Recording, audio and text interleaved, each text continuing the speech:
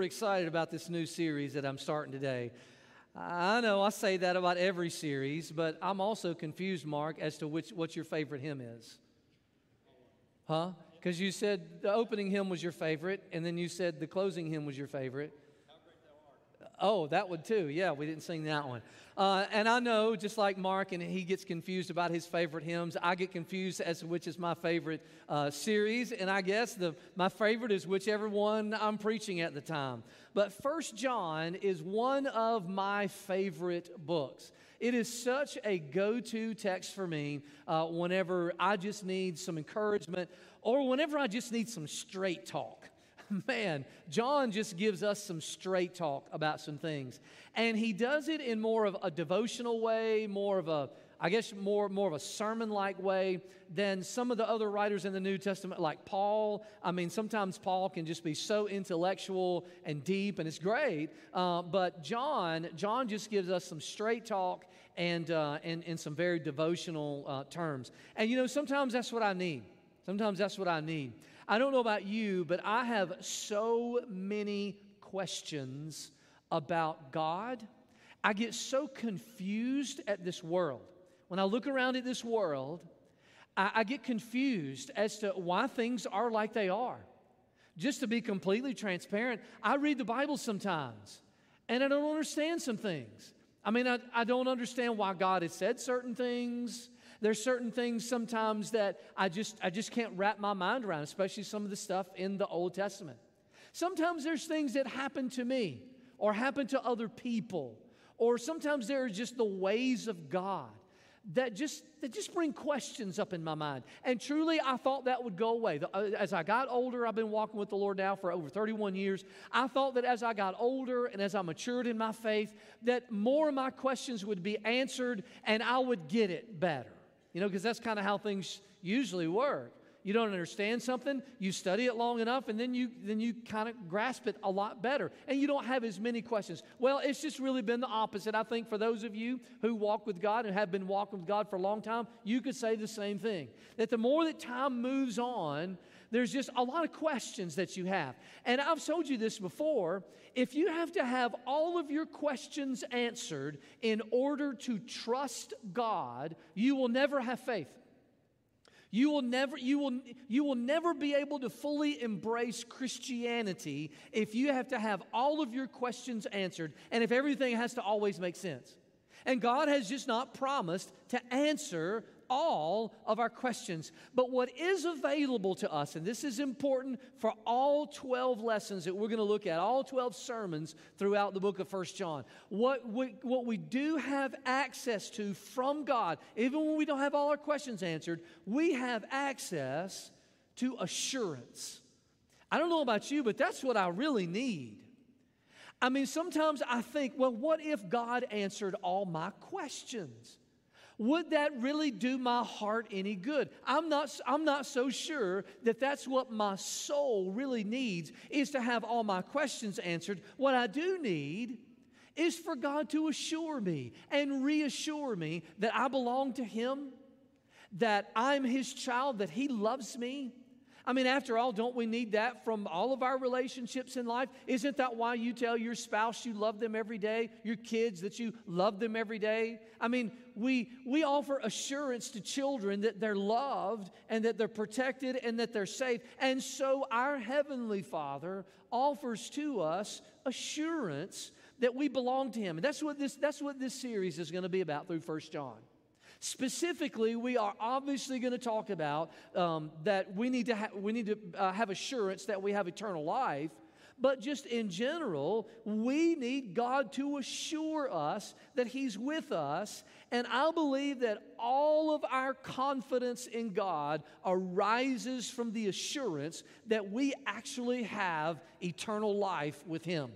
And there's one verse in the book of 1 John that really summarizes the entire book. One verse in 1 John chapter 5, verse 13. And I'll read this verse to you a lot throughout this series. But in 1 John chapter 5, verse 13, John says, I write these things to you who believe in the name of the Son of God, that you may know that you have eternal life. That is the summation of the whole book of 1 John. I'll read it to you again. I write these things to you who believe in the name of the Son of God, that you may know that you have eternal life. How many of you understand and grasp that when you know that you have eternal life, when you have that assurance, that it seems like that all of the reassurance that we need from God really just kind of flows out of that? And so as a result, we're going to look at several topics throughout the book of 1 John, and we're going to glean certain recognizable characteristics of people who have eternal life. And I want to emphasize again, recognizable characteristics of people who have eternal life. Just about everything has recognizable characteristics. If I asked you to describe to me a rabbit, if I said, hey, what does a rabbit look like? What are some recognizable characteristics? You'd say, well, he's got long ears, he's a small animal, hops along the ground, he's got big feet, large teeth, a little bushy tail, he's kind of tan or gray in color. You would describe certain recognizable characteristics.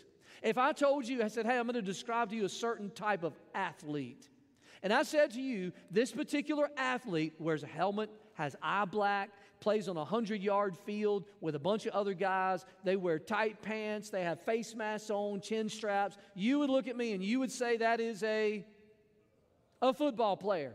There's just obvious, recognizable characteristics of just about everything in life. Well, so it is with a Christian.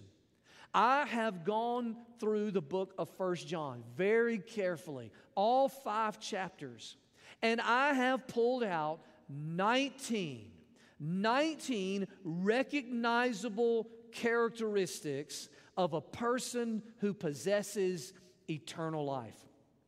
And we're going to, and basically the reason we're going to look at these characteristics is because when you self-evaluate, it gives you assurance that you know the Lord, that you have eternal life, and that He is with you, and that leads to a general assurance of everything in your life. So, we're going to start with 1 John chapter 1. I'm going to read the first 10 verses, which is really going to comprise the whole chapter of 1 John.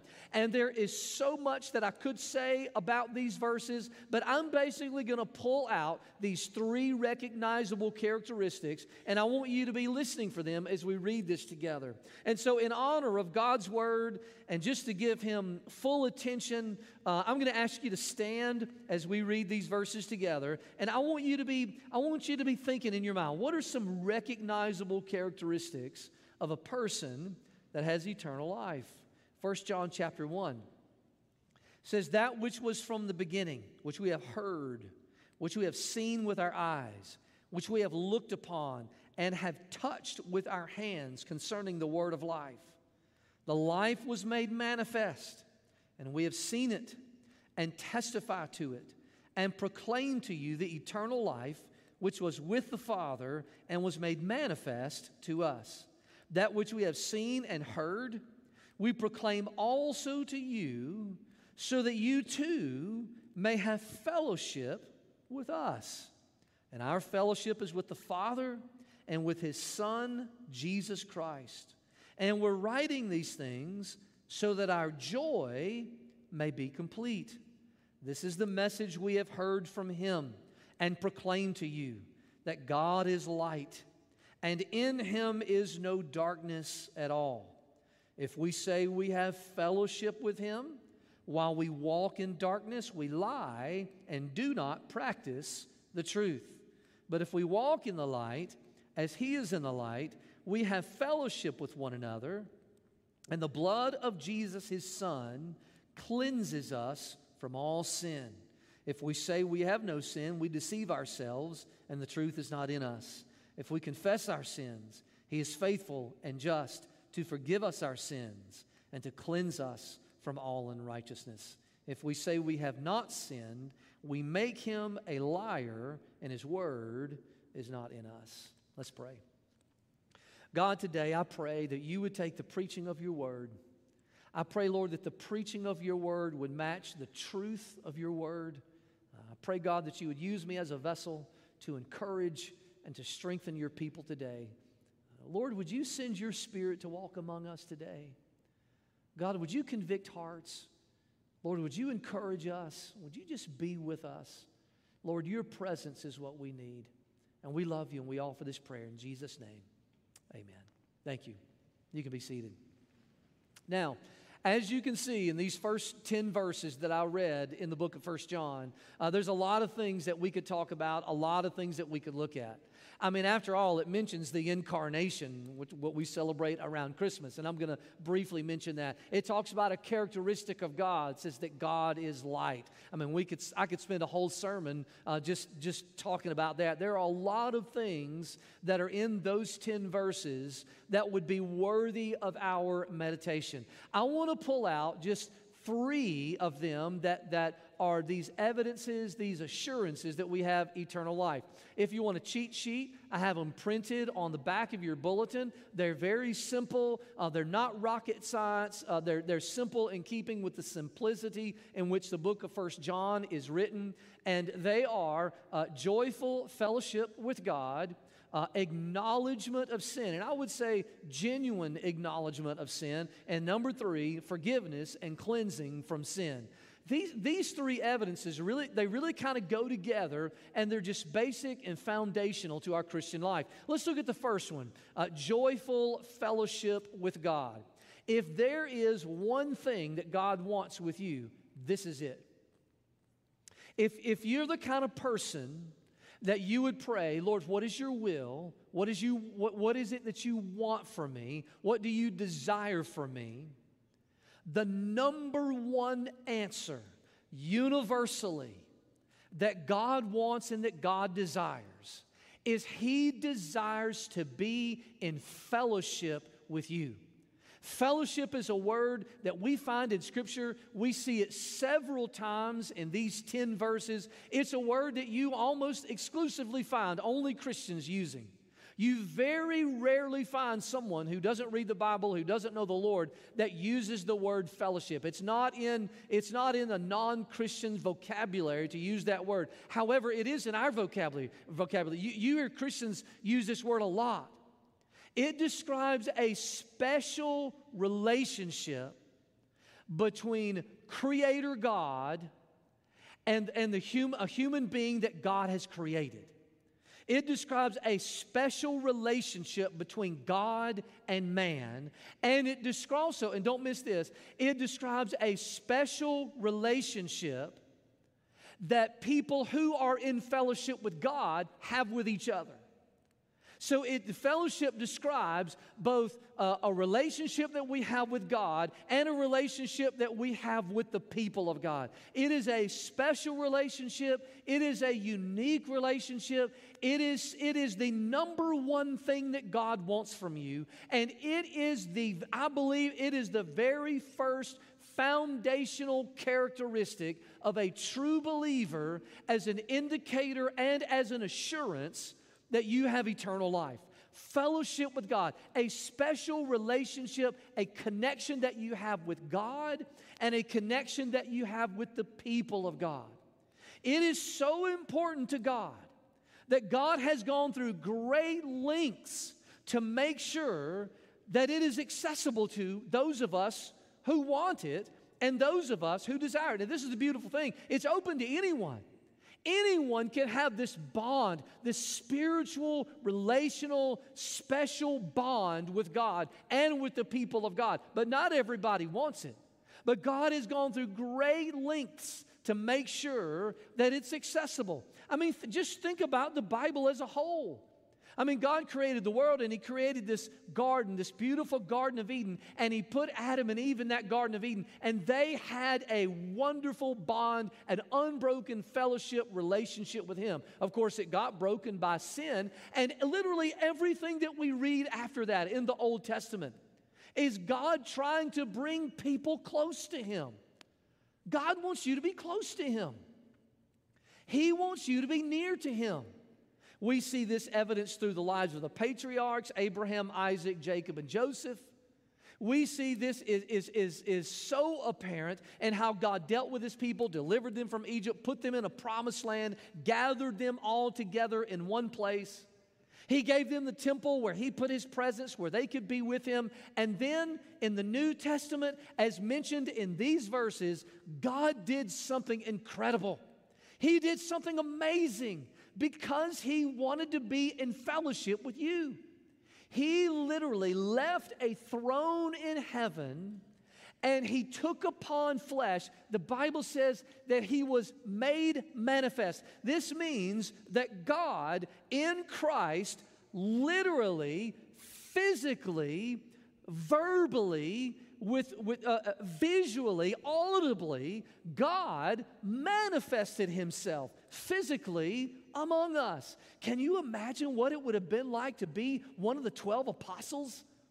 Can you imagine what it would have been like to walk around the countryside with Jesus, who was God in the flesh, manifested visibly, audibly, physically, literally with us, talk to him, shake his hand, fist bumps, whatever they did back then, hear him preach, all of those types of things, laugh with him, cry with him. They were in fellowship, closeness with him. And you might be tempted to say to yourself, well, that would have been great. I would love to have that with Jesus.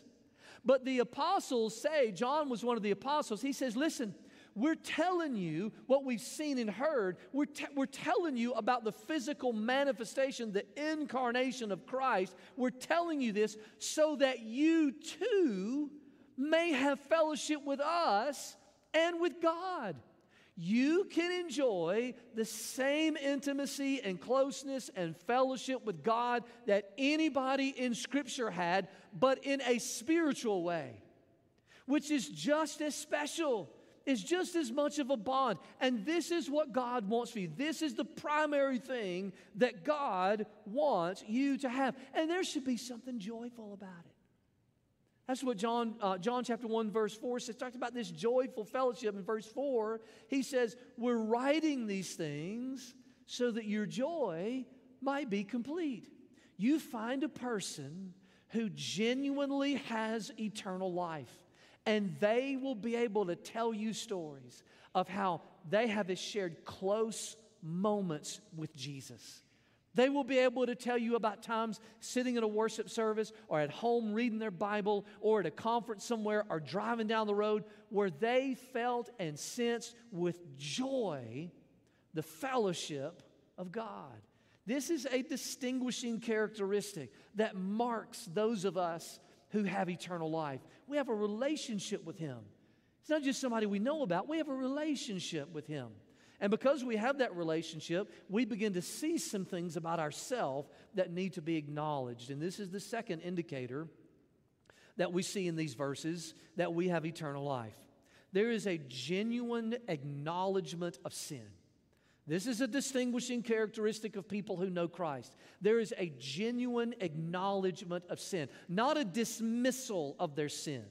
That is so easy to do. And we see whole groupings of Christians these days, whole Christian denominations that are dismissing their sin. Oh, it's not that bad. Oh, it's not that big of a deal. Or it's not even a sin anymore. Well, people for 2,000 years used to think it was a sin when they read the Bible. Oh, but we don't think it's a sin anymore. It's no big deal.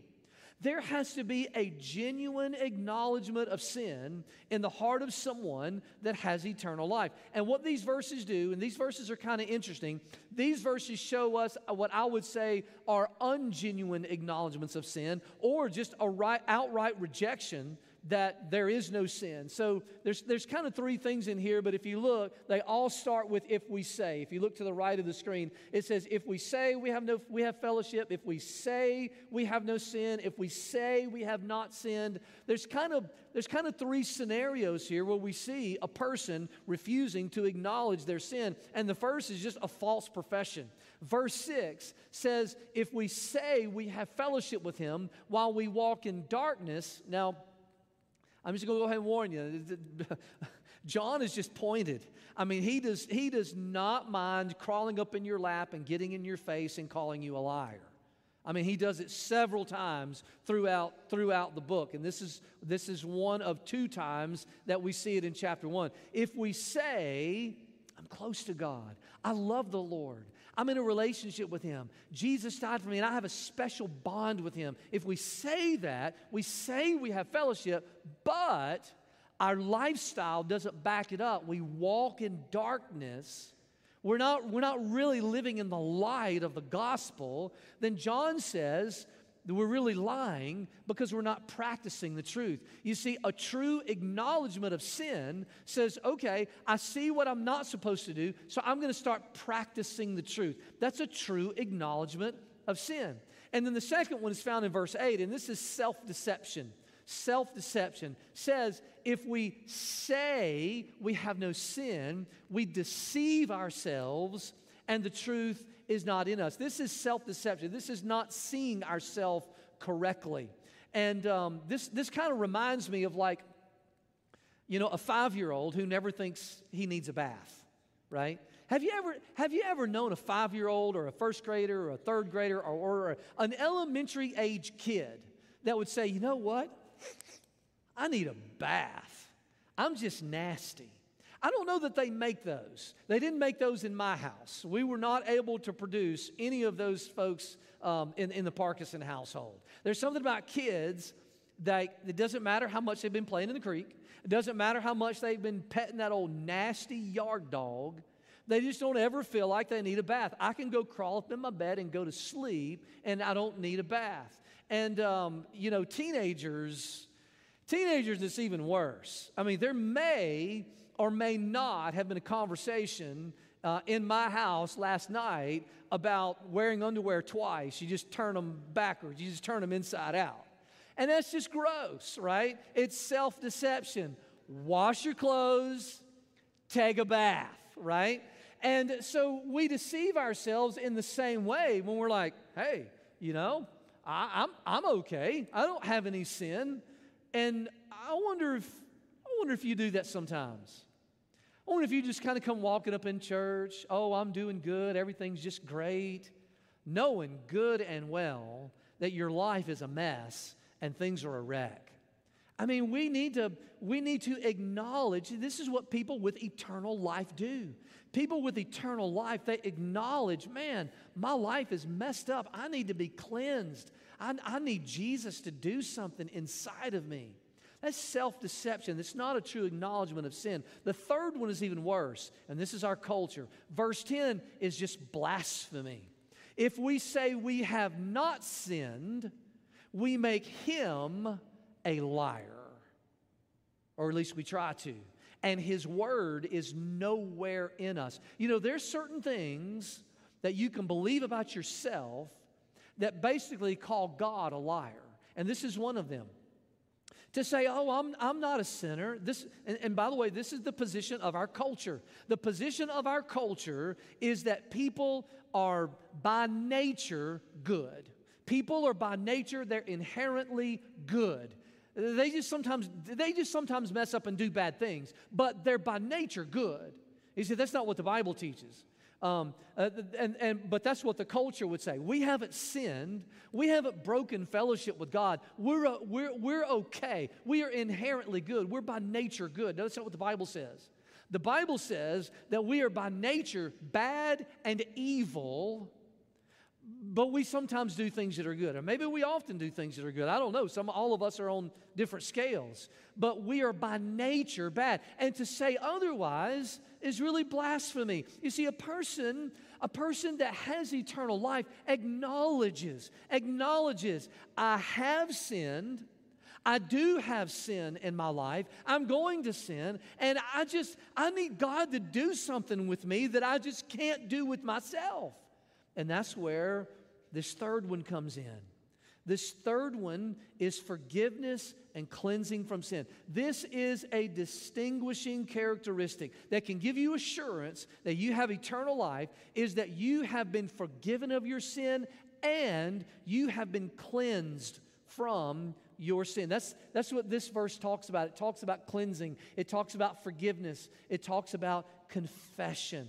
This is a characteristic. People with eternal life can tell you about how they have experienced forgiveness. Let me explain what I mean by that.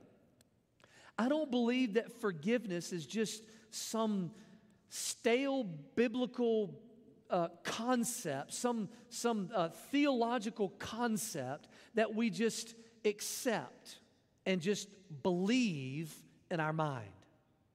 I believe that forgiveness is something that we experience.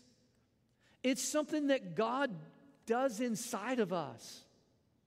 It's that moment whenever we say, Lord, I'm not in fellowship with you. I genuinely acknowledge my sin, and I confess it, and God, come and be with me. And when that happens, it's that moment in time when it's like that weight is just rolled off. That guilt and shame, it's just kind of swiped away.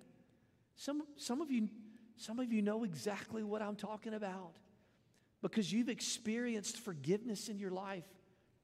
Some of you can think back to that day whenever you were saved and just the joy of being in fellowship with God whenever you acknowledged your sin and just the Holy Spirit just washing over you and you felt forgiven. Just like whenever you greatly offended someone and that person, and you felt really guilty about it, and that person forgave you and they came up to you and they just gave you a warm hug and you felt their forgiveness. It's something that we experience from God that He gives to us. It's like a relief. You see, a person with eternal life can tell you about those things.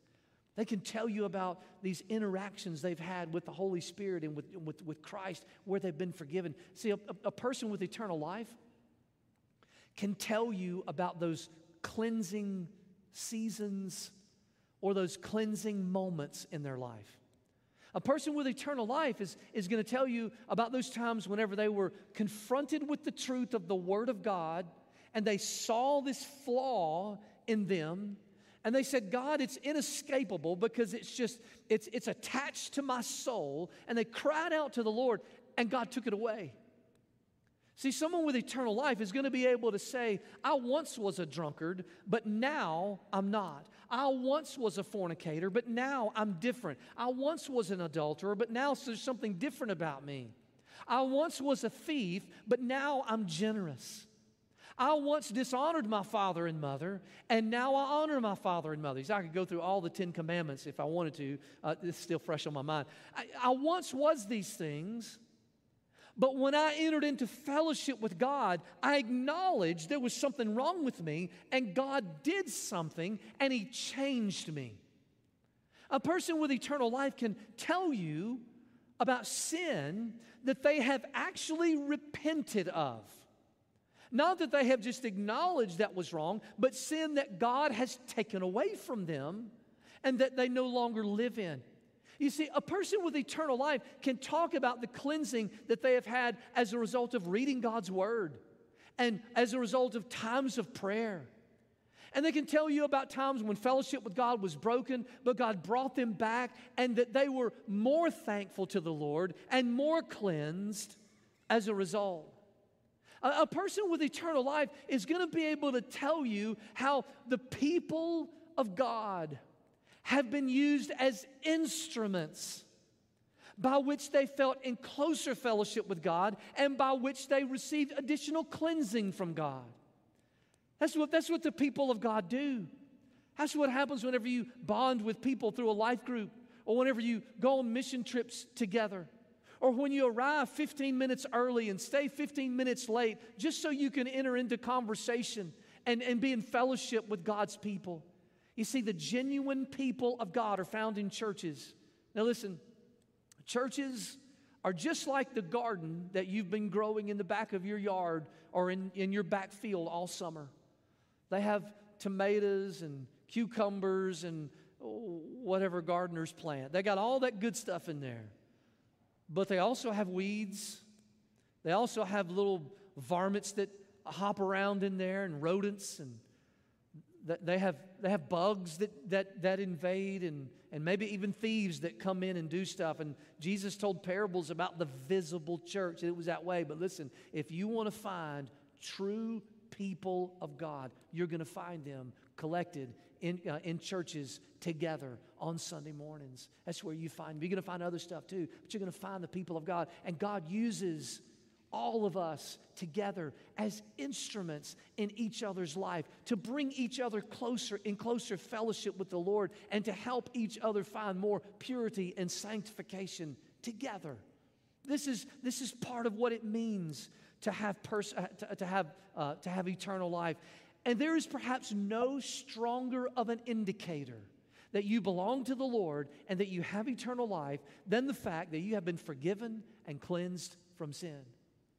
It is one of the best external, fruitful indicators, one of the best visual distinguishing characteristics that you actually have eternal life is the fact that you have been cleansed from sin.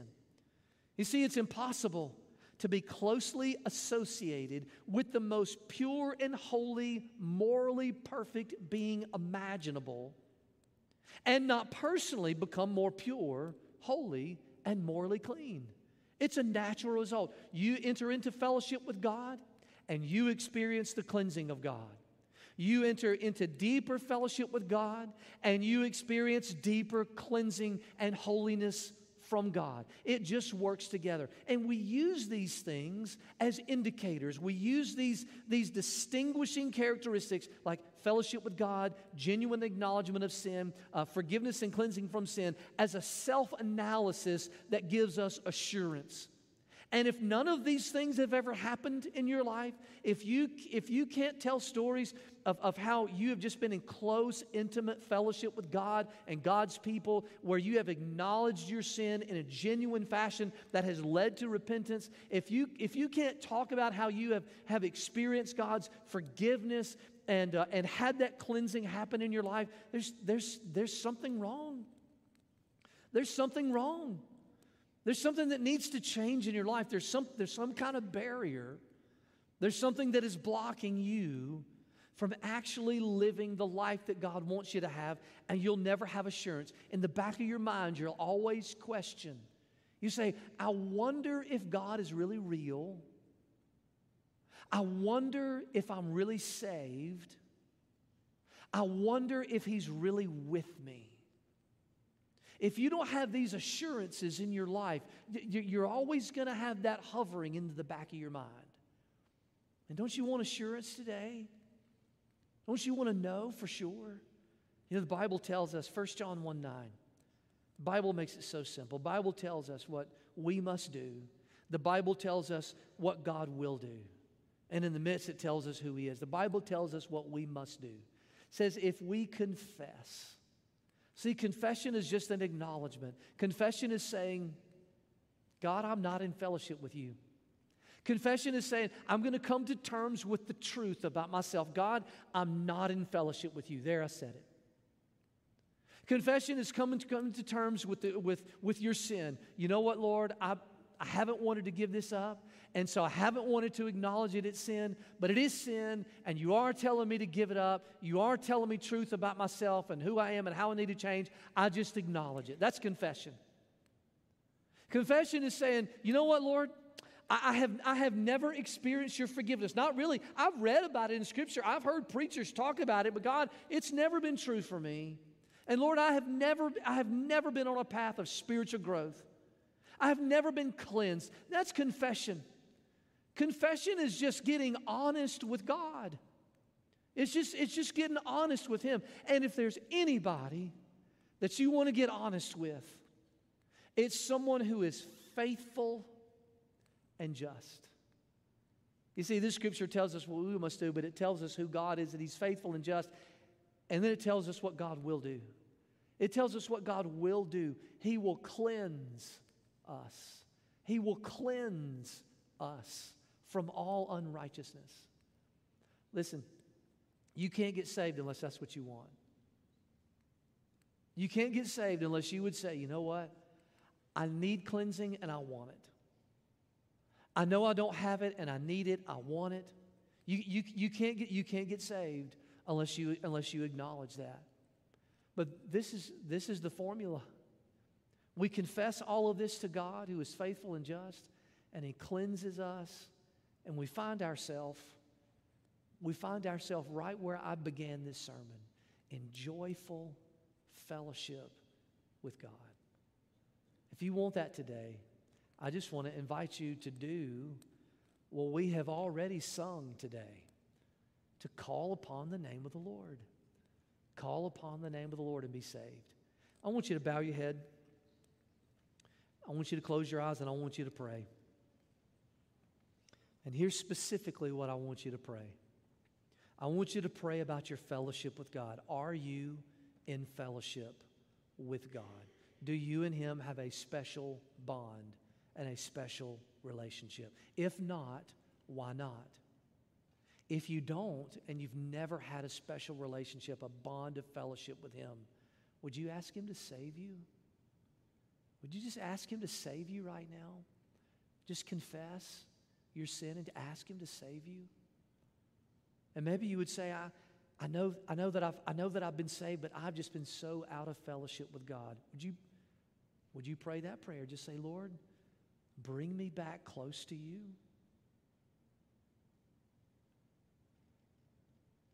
And would you acknowledge your sin right now?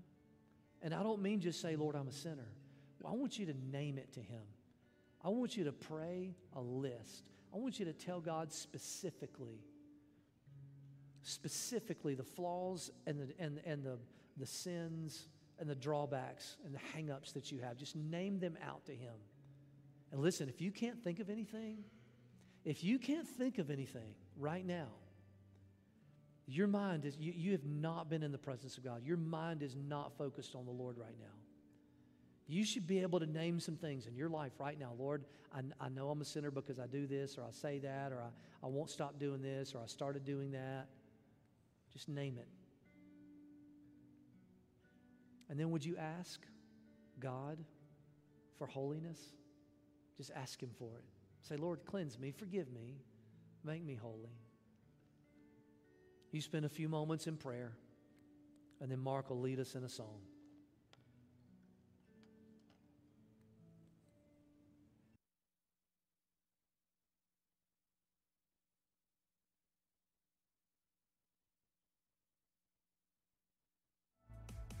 Thanks again for joining us this morning. We hope that you enjoyed the message.